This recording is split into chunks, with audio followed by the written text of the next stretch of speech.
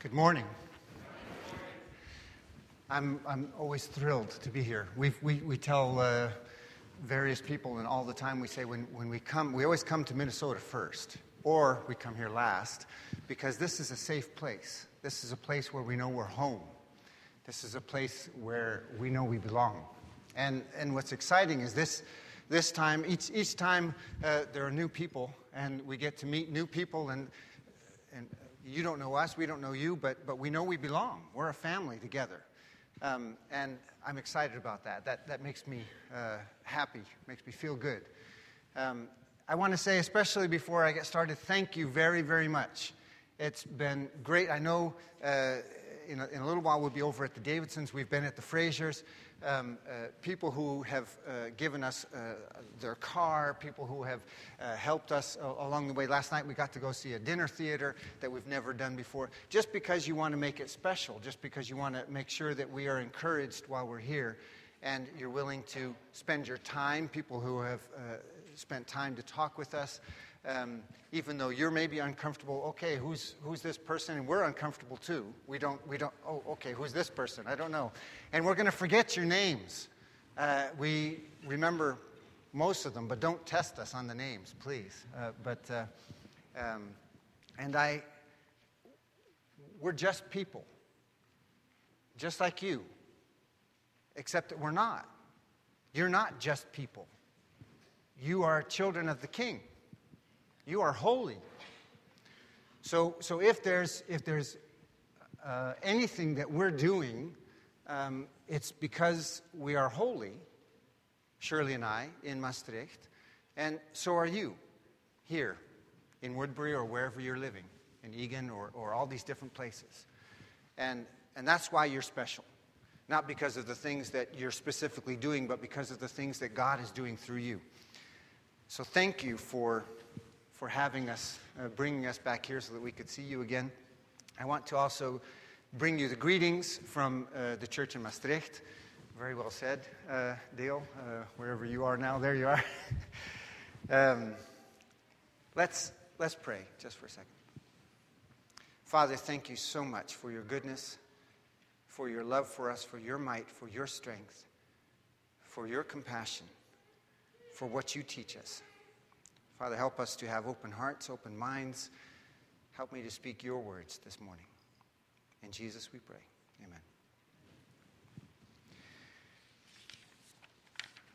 Amen. I'm glad this thing is here. Those of you who know me know I can't stand still, and if I do, then I can't speak. Somehow, if my hands are back here, nothing comes out. So if I'm a little bit demonstrative, you'll just have to put up with that. Some of the most important lessons I remember learning from Jesus in the beginning of my walk with him, and I've been a Christian now since 81, so however long that is, I don't know, had to do with how we treat other people. How do we deal with other people? Because he's the example of how that is. And I still struggle regularly with the parable of the Good Samaritan. When I drive by somebody and I see them on the side of the road, you know, when we lived in California, in Los Angeles, you would have people who would, on purpose, park on the side of the road so that they could attack you. So you had to deal with this thought of, okay, I'm a Good Samaritan, do I stop or do I not stop? Do I have enough time? Just like the Good Samaritan had to think. And it's good that we struggle with those things. That's why Jesus, they're not easy.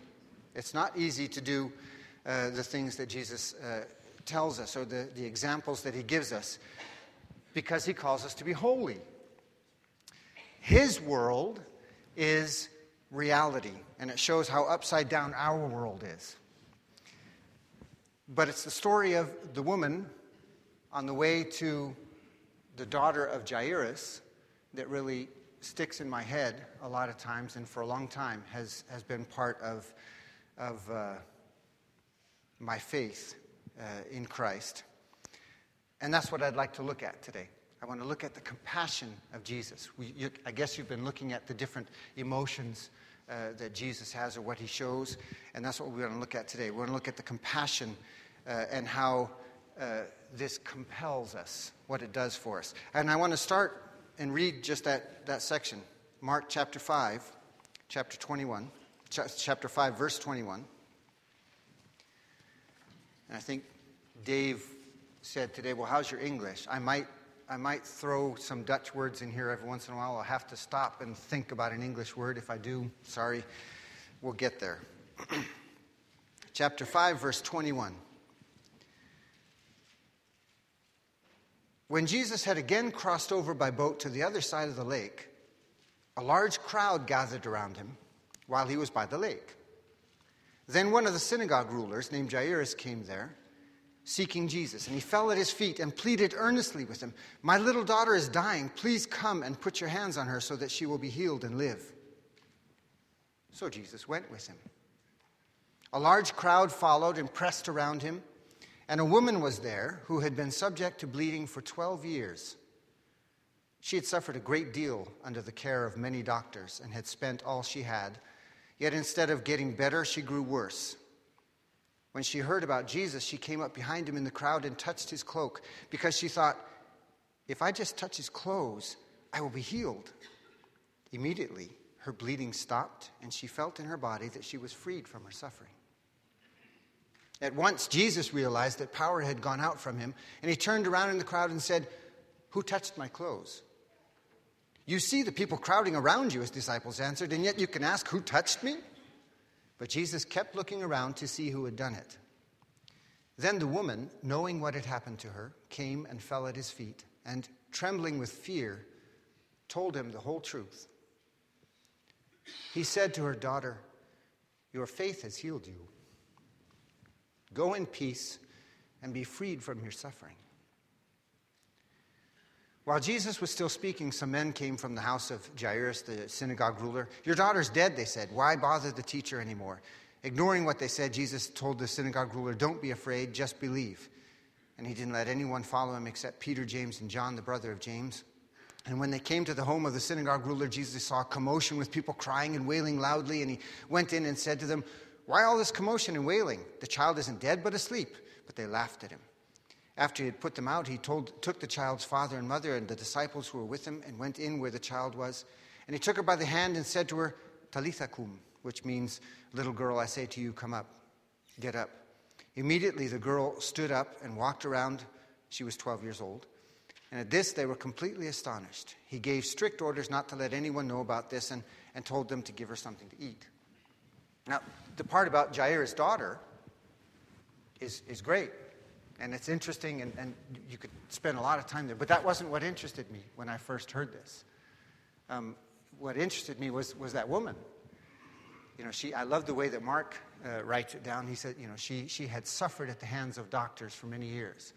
You go to doctors to be healed. And she had suffered at the hands of these doctors and spent all of her money, and nothing had helped. In fact, it had gotten worse. And here she was. This happens, remember, just after Jesus has been in Gerasenes with Legion. He landed on the other side of the lake. This is just before this, where this man comes out of the tombs. And he's been living in the tombs, and they chain him there because they don't want him to hurt himself. And Jesus says, "Who are you? What's your name?" "My name is Legion, because we are many." And he heals him, and all the demons come out of him and go into the pigs and all the rest of it. That's just before this. Jesus goes to the other side of the lake, and this is where Jairus comes to him and says, "Please come help my daughter." And he goes, and all these people around him, and this woman comes up behind him. She's been bleeding for 12 years. If you look in Leviticus, you see that anything she touches, because she's bleeding, is unclean. So here she is in this crowd where everybody's jostling. Have you ever been to Italy? The Italians, they don't mind at all that you touch. You know, here there's a certain amount of space that you have to have, and the Italians aren't like this. And that's how it was here. Everybody's just jostling along. She's touching them. She has to get up to Jesus, so she's, trying to touch his cloak. And she's touching all these people. She's making all of them unclean. She's not supposed to do that.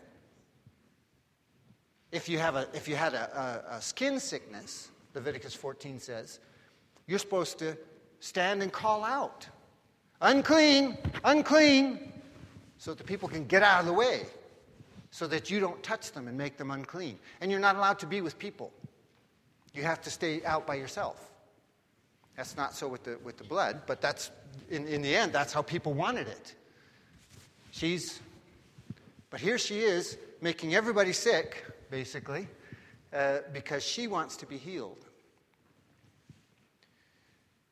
Jesus is busy. I mean, he's on his way to save a dying girl. Why in the world would he stop? As a matter of fact, she touches him. She touches his cloak, and she's healed, just like she thought. If he'd have just kept on going to Jairus' daughter, she'd still be healed. And that's what made me think. That's why I wondered, why does he stop? He stops and he says, "Who touched me?" And in Luke it says, Peter says, "What are you talking about? Who touched you? Look at all the people around you. Who touched you? What kind of question is that? Everybody touched you." But he doesn't give up. He keeps looking to see who was it. And she knows she can't get away with it. So she comes and she falls at his feet. And did you see what it said? Trembling with fear. Tells him the whole truth. Imagine. It's great to be healed. And I know people who would love to be healed from whatever sickness they have, but not everybody wants to tell you what their sickness is. Now, the Dutch, they like talking about their sicknesses, and they'll talk about anything. They'll talk about all sorts of, in fact, the very things that most Americans anyway, as I remember, would not talk about, they'll talk about, no problem. So maybe this lady was Dutch, I don't know. But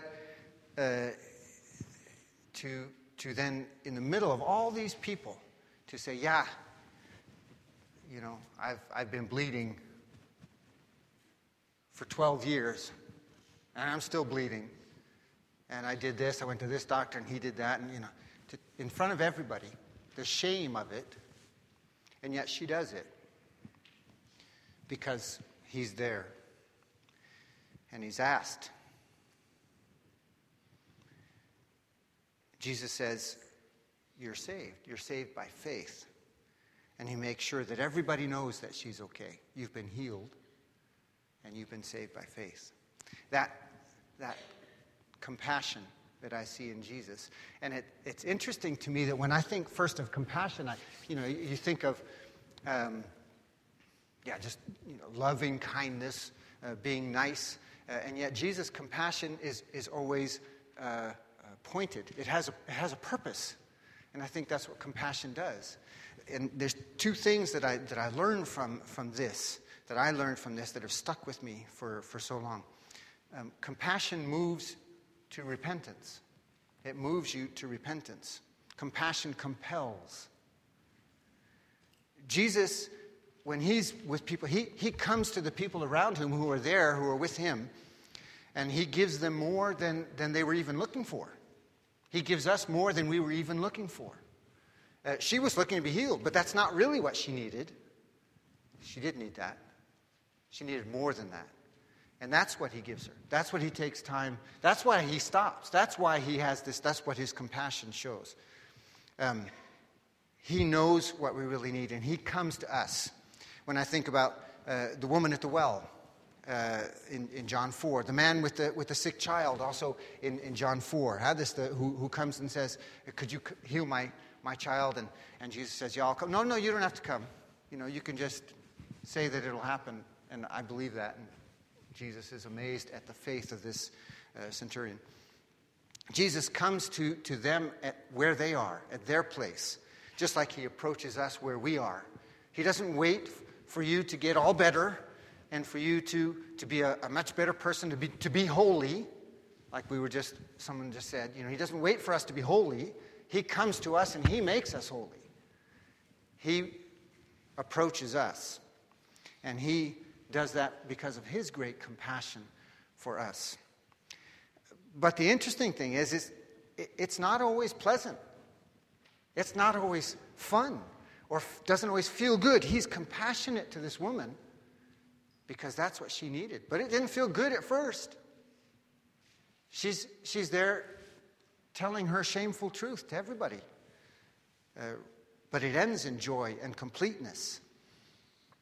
Compassion leads to repentance, which leads to faith in Him and salvation.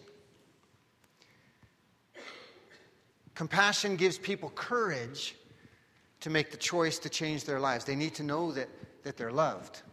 That's why, did you hear the piece about Levi? Jesus comes and he calls Levi, and Levi says, well, come to my place and let's eat together. And Jesus goes, and he's sitting there with all these sinners and tax collectors. And have you ever wondered, when you look at who Jesus hangs out with, it's all sinners and tax collectors. And sometimes we might ask, well, yeah, that's kind of weird. And we don't remember that we're sinners and tax collectors. We think, look at us. We're not bad people. But if Jesus were here, would he be hanging out with us, or would he be hanging out with other people? And would we be amazed? But the sinners and tax collectors were drawn to Jesus. They wanted to be with him. It wasn't this idea, oh, that guy's boring. That Christianity stuff. Why were they drawn to him? Because he had true compassion. He listened, and he knew what they needed, and he knew what they were struggling with. But he didn't just leave it that way. Compassion compels, and it brings to repentance. It gives you room to say, you get me, and I got to change. I need to get rid of this. Thank you for showing me this place where it's real and where I can be changed. That's Jesus' compassion. That's what he's doing. So, go and learn what this means. I desire mercy, not sacrifice, for I have not come to call the righteous, but sinners. Or in Romans chapter 2, verse 4, do you show contempt for the riches of his kindness, forbearance, and patience, not realizing that God's kindness is intended to lead you to repentance? So that's what I see in this beautiful compassion of Jesus. Even with the woman there, he waits and who touched me? And she has to come and she has to confess actually what she's done. It was not good what she did in the eyes of all the guys, people standing around there. She'd made them all dirty. She had done something that she should not have done. And I have no idea what her life was like otherwise, but Jesus does. And she comes and she just says, here it is, it's all yours. And Jesus says, you've been healed and your faith has saved you. The other thing that strikes me with Jesus in this story is that he pays attention to those who don't matter. He takes time for those who in the eyes of others don't matter. We can think about children. I don't remember if it was here or somewhere else. Someone, do you know that our idea of children and how we think that children are good and we think that they should be cared for, that comes out of Christianity, that comes out of Jesus Christ and how he deals with children. That was not the idea in his time. That was not even of the Jews. That's why Peter and the disciples said, get these kids out of here. Children were less than second-class citizens. And in lots of societies, it's still that way. That's why we have child labor making shoes that are so nice and cheap for us. Because they're cheap labor. You can use them. But that's not how Jesus looked at them. So Jesus pays attention to those who don't matter. Children, the blind man Bartimaeus, the Syrophoenician woman, Legion, the man from the tombs. He takes time to pay attention to those who seem to be less important. He was on his way to do something very important. He was on his way to the synagogue ruler's daughter. This is somebody very important. And he's doing something very important. He's raising her from the dead. That's pretty important, pretty amazing. But he takes time to stop. He takes time for this woman. He was doing spiritual work. He was busy. This woman was interrupting him, actually. And he takes time to see her, to see the people around him, and to be with them. When I went to York, and I had heard this story, was on my way. It must have been, I was talking with Shirley about this the other day. It must have been maybe 2 weeks before the end of semester, before the end of year. Because it wasn't exams, because I was on my way to class. And I don't remember everything. I just remember that I was on my way to class. There's a street, and Hewlett is over there. And I was on my way to one of my science classes, I think. And York is a very small school. There were less than 300 students then. It was a 2-year college. So you know just about everybody. But you know them kind of like you might know everybody here, but you don't know them that much. And I was on my way to class, and this girl was sitting there on the wall. There was a wall right in front of the street, and she was just sitting there crying. But I was late for class. And I had just heard this story. So I thought, okay. So I went and I just sat down with her. And she cried, and I just asked her what was going on. And she explained how, it was the end, it was her second year, it was my second year as well, so we were graduating from York. And then you have, that next big step. Good night, what are you going to do? Look, it's so big. And you have these steps all the time. So seniors in high school, you got to take that next step to college. The scarier one, I think, is when you finish college and you have to step into what's real life. Real life. And then, maybe there's going to be kids and you're going to get married. She had a boyfriend. They were going to get married. And she was just freaking out at this big step. And what am I going to do? And I didn't do anything. I just sat and listened, which is better than I do these days. These days I try to talk, and it's better to just listen. And she got up and said, I'm late. And she headed off to class, and I was late, and I headed off to class. I think it sticks with me because 2 weeks later, she was on her way with her boyfriend home, and he fell asleep at the wheel, and she was killed in a car crash.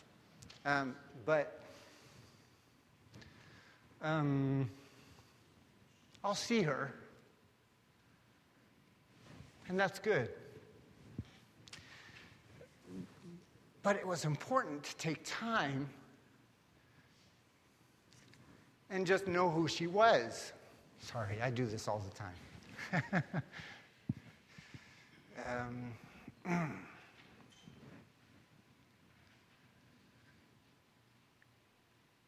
That's who Jesus is. He sees those people who are not seen. And he takes time. He stopped and said, "Who touched me?" And he could have just gone on, but he didn't, because she was important. It was important that she knew that there was more than just being healed from your sickness, from your bleeding. You need to be healed for your life. You need to know that there's more. And that's why I'm here, Jesus said. He does this again and again. Middle of the night, when he's out praying, and his followers find him, and he talks to them and listens and goes. After his cousin is killed, John the Baptist, in a horrible, greedy way, and he wants to get away with his followers, and the crowds follow him, John 6, and he feeds them. He wanted to get away, to be alone with his disciples, but he sees the people around him, and he spends time with them. He makes time for us, and he sees who we are. He sees who you are. He knows what you need, and I want to be that kind of person. I want to look at those around me, not just the important ones, because I don't know who's important. We don't know who's important. Neither do you. Jesus, full of compassion, meant that he could see the hurt. He could see the real people there. It doesn't mean that he was willing to allow people to wallow in their wrongness. That's not what compassion does. Compassion leads to repentance. But compassion takes time for those people who are there. It brings an awareness of what we can be and who we can be. He's not afraid, Jesus isn't afraid to let people know how to find true and lasting solace. And we experience this kindness in Jesus. And Jesus uses us to help others find this compassion for their lives as well. And that's what I like. Titus chapter 3. Isn't it great how you can have so many favorite passages? This is one of my favorite passages. There are too many. Titus chapter 3, verse 3 to 8, and I want to finish with this.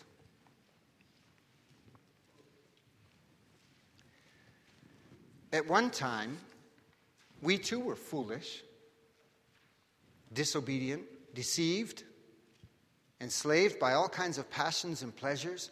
We lived in malice and envy, being hated and hating one another. But when the kindness and love of God our Savior appeared, he saved us, not because of righteous things we had done, but because of his mercy. He saved us through the washing of rebirth and renewal by the Holy Spirit, whom he poured out on us generously through Jesus Christ our Savior, so that, having been justified by his grace, we might become heirs, having the hope of eternal life. This is a trustworthy saying. And I want you to stress these things so that those who have trusted in God may be careful to devote themselves to doing what is good. These things are excellent and profitable for everyone. Let's be compassionate.